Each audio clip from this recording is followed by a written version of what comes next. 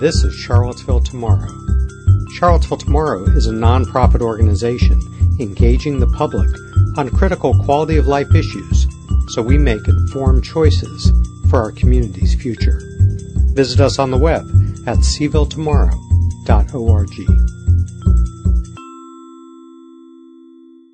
On November 7, 2017, voters in the Jack Jewett Magisterial District go to the polls to elect their representative to the Albemarle County School Board.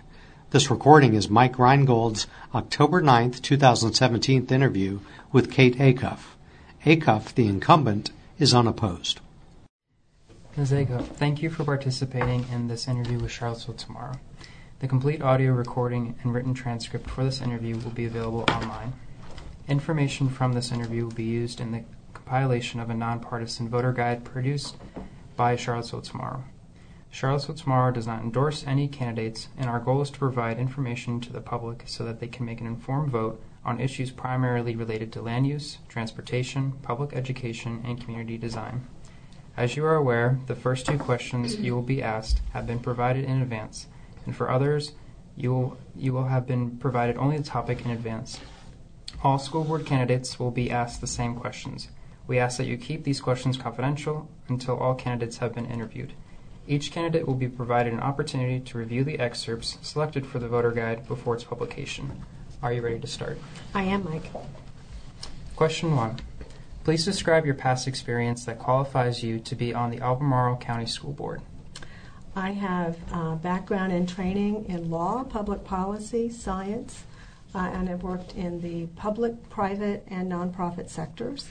And I'm completing my first term on the school board, the past 2 years of which I've served as chair. I think I have a broad understanding of government, policy, and the importance of public schools in our community, and I would be delighted to be reelected to continue doing that. Question 2. What is your top priority for action by the school board during the next 4 years? Well, I've learned on my first 4 years that you can't ever see what's down the road, but on the immediate agenda is making decisions about the high school. We have recently redesigned the curriculum for high schools, which is available online, and it's called Profile of a Graduate 2022, so we will be rolling that out in next fall, in the 18-19 school year. But dovetailing with that is decision-making about the capital, about the issues of capacity at our high schools and modernization of the high school environment. We have charged our consultant to look at our high school students and not simply solve the Albemarle High School problem because Western Albemarle just enrolled 55 more students this year than they did last year, so the capacity issues are not localized to Albemarle High School. So we need to make decisions about what are the appropriate facility decisions for all of our almost 4,500 high school students. Question 3. What are your priorities for the Charlottesville Albemarle Technical Education Center, and should K-Tech build a new facility at Piedmont Virginia Community College? I served for 2 years on the K-Tech board, right when I got on the school board, and that was when they were launching the academies. A fundamental issue, I think, with K-Tech students is continuing to make it relevant. We have had, until the academy format was instituted and we got some new leadership, we had been losing steadily enrollment. It's now on a slight uptick. I think a challenge is that it is isolated from the other high school students, and you really have to make a bifurcated choice. Am I going to stay on the academic track or go to the K-Tech? And there are students, and I've heard from parents, that their son enjoys AP math, but he also would like to take some culinary arts. So how do we integrate that experience in the overall experience? And that's a real challenge. With respect to building a new facility at PVCC, I know that the K-Tech board has reopened that discussion, and I know that Frank Friedman at PVCC has offered us, a plot of land to build. as you probably know, K-Tech decision-making is jointly done with the city. In my view, since we have the preponderance of the students by a large margin, I think at some point we may have to make decisions based on what's good for our students. So that is one issue, is whether we can come to an agreement to that. But of course the other issue is finances, and I know the county has a lot on its plate right now with courthouses, possible high schools, and PVCC, K-Tech facility might be too much right now. One follow-up on that, Kate. The academies you mentioned, those are the specialty centers at the comprehensive high schools. Is that what you mean? No, I mean there are academy structures also within K-Tech. Okay, gotcha. So, and how they mesh with those academies, they don't right now. I mean, there's sort of an IT track. We have a new Cisco IT lab, which is quite exciting with, they spent a lot of money helping us set that up. So there's that track, and then there's other tracks. I have to say I'm a little rusty on the substance of those, but there's a health and medical sciences track. With an idea, the concept is to more tightly connect them with credentialing that goes beyond a high school degree. So coursework at PVCC, for example, which would reinforce then the importance of considering moving out there. Question 4. Why do we have persistent achievement or opportunity gaps? How do we ensure student success is no longer predicted by student race or any other cultural, economic, or social factor? We have the only initiative that we paid for, that we funded for this school year, is a 3-year pilot that is focused tightly on equity and access in our elementary schools. Clearly, that's an issue throughout our division, but we are looking at the initiative contemplates looking at the social, emotional, and academic development of our students. We focused on the urban ring elementary schools because over 2,000 of our 6,000 plus elementary schools are located in those 4 schools. And also because those 4 schools, although the overall percentage of low-income students, which may also overlap with race to a large degree, unfortunately. Although the overall percentage of low-income students is 28.8% last year in our schools, the percentages in our urban ring elementary schools range from 42 to 78.8%. So we have not only a large number of students, but also a high percentage, a high concentration of students who are at risk for not achieving their potential. So we are devoting additional resources. We've been doing that, focusing on academics for quite a few years, and we've seen some improvement in SOLs. But what we see with, for example, our 3rd grade reading and math SOLs, overall we look great. We really do, as a school division, about 80% pass, both the math and the reading. But if you break out the low income, it's more like 50. I mean, it's 54 in math and 47 in reading. So there's a consistent problem. I mean, we can do what we can do, and we're determined to close that gap. But you know that the gap is bigger than what schools do when kids come into pre-K already behind their peers. So we are hopeful that the lessons learned from this initiative can be translated and applied across the division. Question 5. How should the school division ensure student success in the world of work and college beyond academics? Great question. One of the things with the revised curriculum for high school students is a strong requirement for our juniors and seniors to do community-based work, whether that's unpaid community projects or job shadowing, apprenticeships, and internships.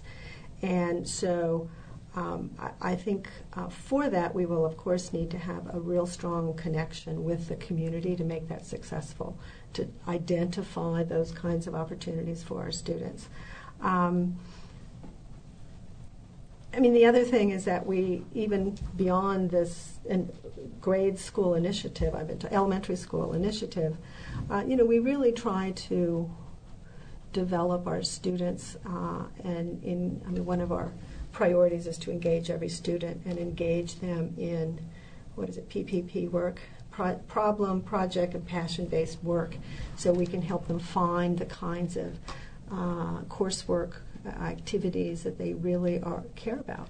And so part of what the revised curriculum for high school is a freshman seminar, which will go the entire year to help identify those things. And one of the things that we talked about with our consultants is that perhaps it's contraindicated. The idea of a freshman seminar, so you can develop your ideas where you want to go, is sort of flies in the face of having to decide in 8th grade that you want to go to a 4-year academy.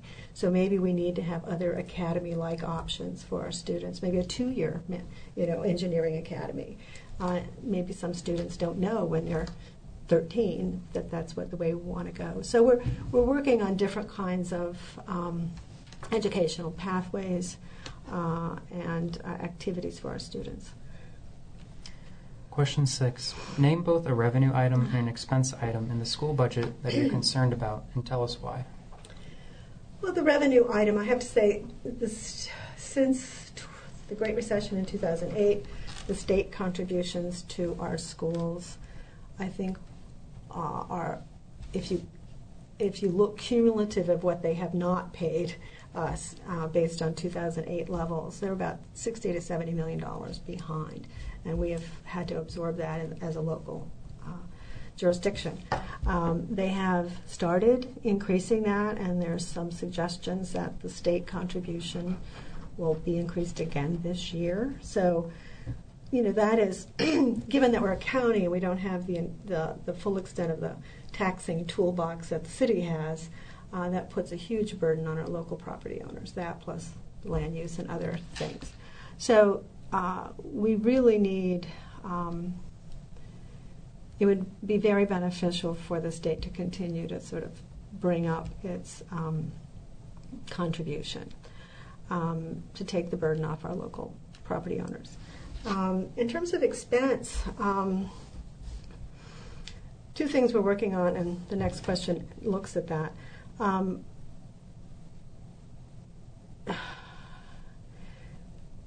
Expense items, about close to 80% of our total budget, it relates to personnel one way or the other. So any little change in increasing compensation or increasing healthcare costs, certainly some of them are passed on, a lot of them are passed on to our teachers, but it also dramatically impacts our school budget. So keeping, and we've made a lot of progress in the past 2 years keeping our healthcare cost lower than was originally projected. But that's an ongoing expense that we're really following quite closely. And I mean, the other, in terms of expense item, we continue to grow as a school division. I mean, we have, I think, the early enrollment numbers are about 120 more students, and we continue to add, which increases both the operating and the capital sides of the budget because we need more space with more students. Question 7. What will you change about teacher compensation and performance measurements if elected? In the past year, we've had between 200 and 300 letters from teachers asking that we take a fresh look at how they're compensated, what the market basket is, and we did a study that was reported out, I believe, in the spring. And their concerns were that you can't afford to be a teacher and live in Albemarle County.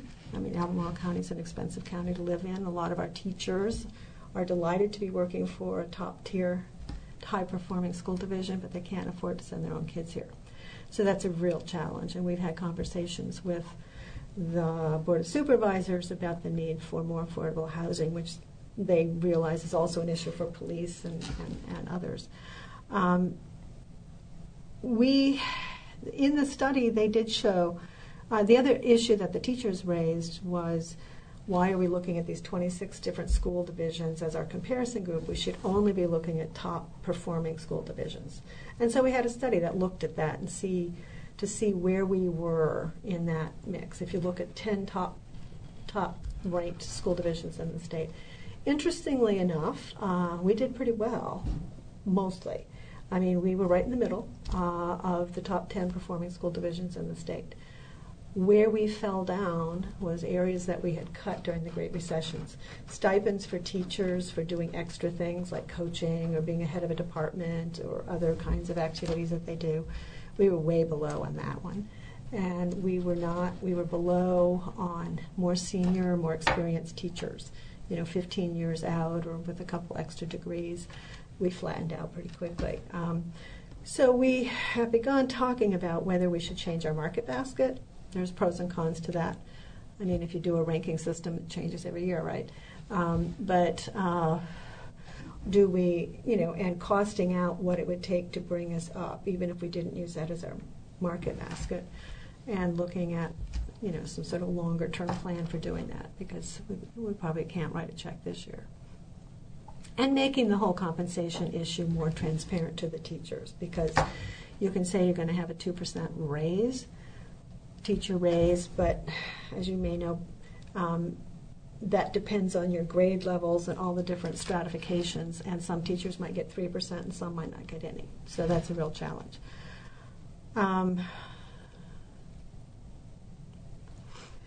Question 8.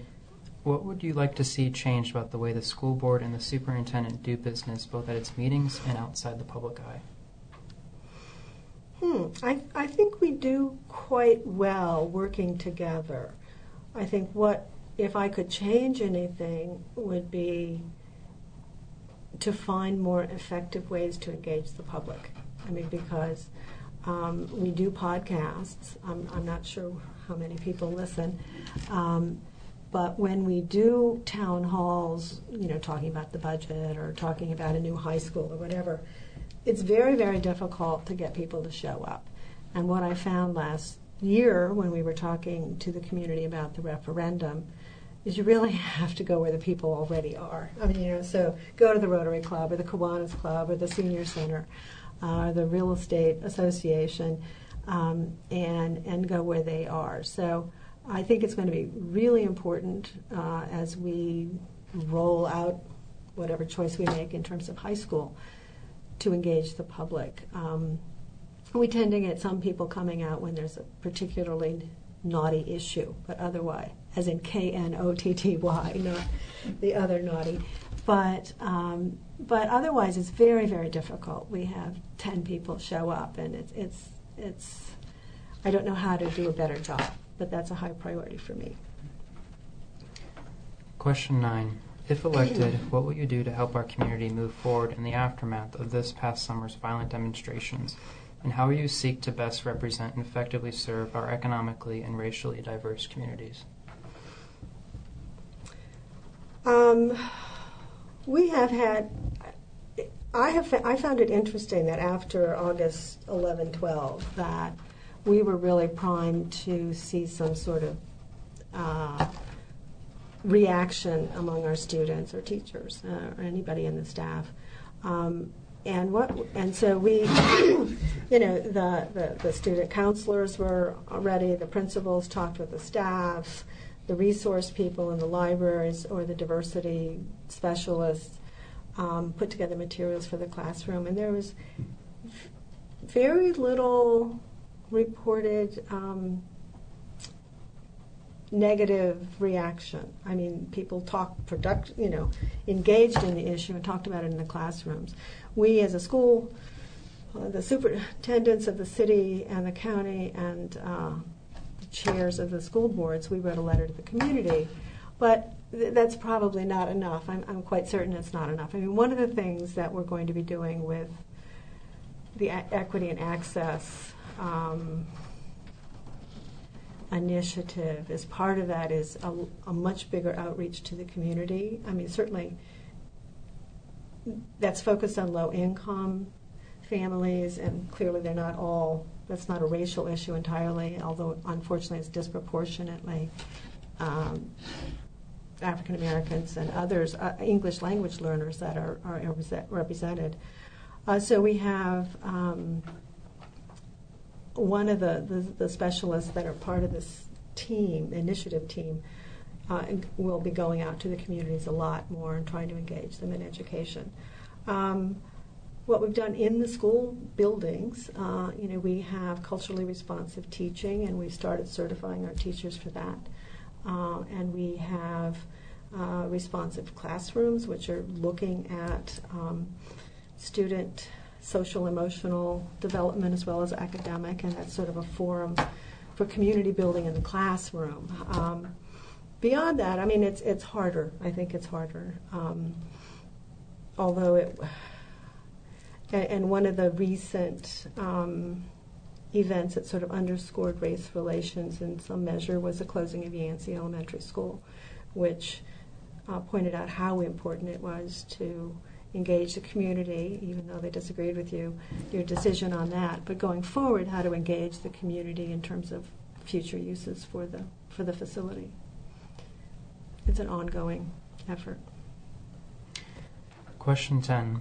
What are your priorities for the school division's future facility needs? Well, we sort of touched on that at the beginning, but we have to make a decision about what kinds of improvements we're going to make in terms of high schools. How are we going to address capacity? How are we going to address modernization? And how are we going to address transportation to give students at high school level access to all the different kinds of programs that are available. The other issue is, since closing Yancey, we had to reassign those 118 students to either Scottsville or Red Hill elementary schools. And for Scottsville, there was already on the long-term capital plan, a priority list, it was already scheduled to have an expansion, but it was way down on the list. We've had to put a 4-classroom learning cottage on the side to accommodate those additional students, and so we're going to have to move up an expansion to Scottsville, I think. With the Woodbrook expansion that's being done right now, that was financed under the referendum, that should take care of our urban ring elementary school needs for the foreseeable future. But we have other needs. We had 40 students additionally show up at Baker Butler, so we have facility needs. But I think in terms of capital, once we get past the high school, continuing to modernize our facilities is high on my capital needs list. I mean, we've got our average core facility is 48 years old. Western is 41 years old, and it was built in an era where they really like concrete walls and no windows. So a lot of the classrooms don't have any natural light. So that'll be an ongoing process. Question 11. What are your views on the role of technology in education, and what issues related to technology should the board be responsible for addressing? I think technology can be an extraordinary benefit in education if it's used right, and it's not used just as your textbook. It really needs to be integrated into the entire learning experience. And we are now at one-to-one computing all the way down to third grade. The challenge with that is that we're a 726 square mile county, and not everybody has access to high-speed internet, and if you're wanting to genuinely address equity and access, you can't send kids home with a laptop that they can't connect to So we're really working on our initiative to extend broadband or fiber optics throughout the county. I think, and we've done our first step out on that was to Southwood community a couple years ago. But we want to ensure that all of our students have access to the internet. I mean, we can't say that we're one-to-one technology if they can't get on when they go home. So that is something we can work with the county to do because they're very interested also. Kate Acuff, thank you for participating in this interview with Charlottesville Tomorrow. thank you for having me.